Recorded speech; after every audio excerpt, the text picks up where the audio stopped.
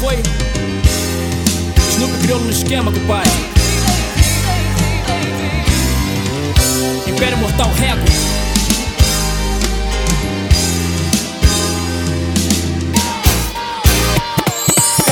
Vamos fazer nossa festa, me entenda. Vai ser particular e você já conhece o tema. Melhor se preparar bem psicologicamente. Eu vou subir teu grau e deixar o teu corpo quente. Quero te tratar bem como se tu fosse uma fruta. Vamos você e eu fazer um novo Kama Sutra. Teu corpo é um pecado e quem já quis só ficou vendo. E somente eu aqui provei desse teu bom veneno. Olha no meu relógio, eu só vejo hora passando. Ouço qualquer ruído e penso que eu tô te escutando. Só quando tá comigo, de verdade tu soa. Rolando na cama e fazendo aquelas coisas boas. Snoopy tá dizendo a verdade porque te quer. Aquele mesmo que faz você se sentir mais mulher. Quero sentir do teu cheiro provado que tu é a minha mulher gata, tu é minha mina de fé. Vem você num cheiro bom, num perfume de flor rara. Dependemos um do outro e a certeza é mais que clara. Enquanto penso, ai se essa mina minha fosse. Perfeição nos dois no clima, curtindo esse amor doce. Vem você num cheiro bom, num perfume de flor rara. Dependemos um do outro e a certeza é mais que clara. E você não faz noção da paz que você me trouxe. Perfeição nos dois no clima, curtindo esse amor doce. Sei lá, às vezes parece que você não me tem. Eu marco umas paradas, tu aceita mas não vem. Será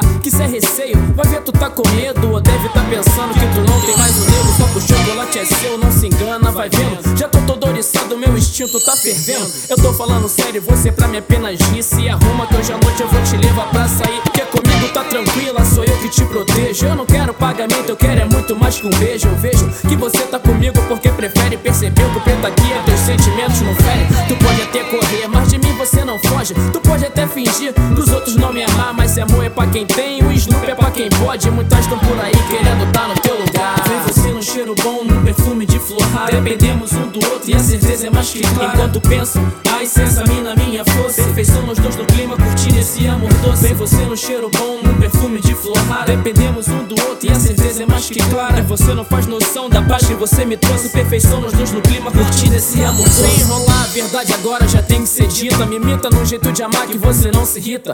Habilita minhas imagens na tua mente. Quem sabe você pensa em mim, algo melhor entre a gente. Não é por telefone que eu quero te dar o papo. Vamos mudar essa cena e finaliza o contrato.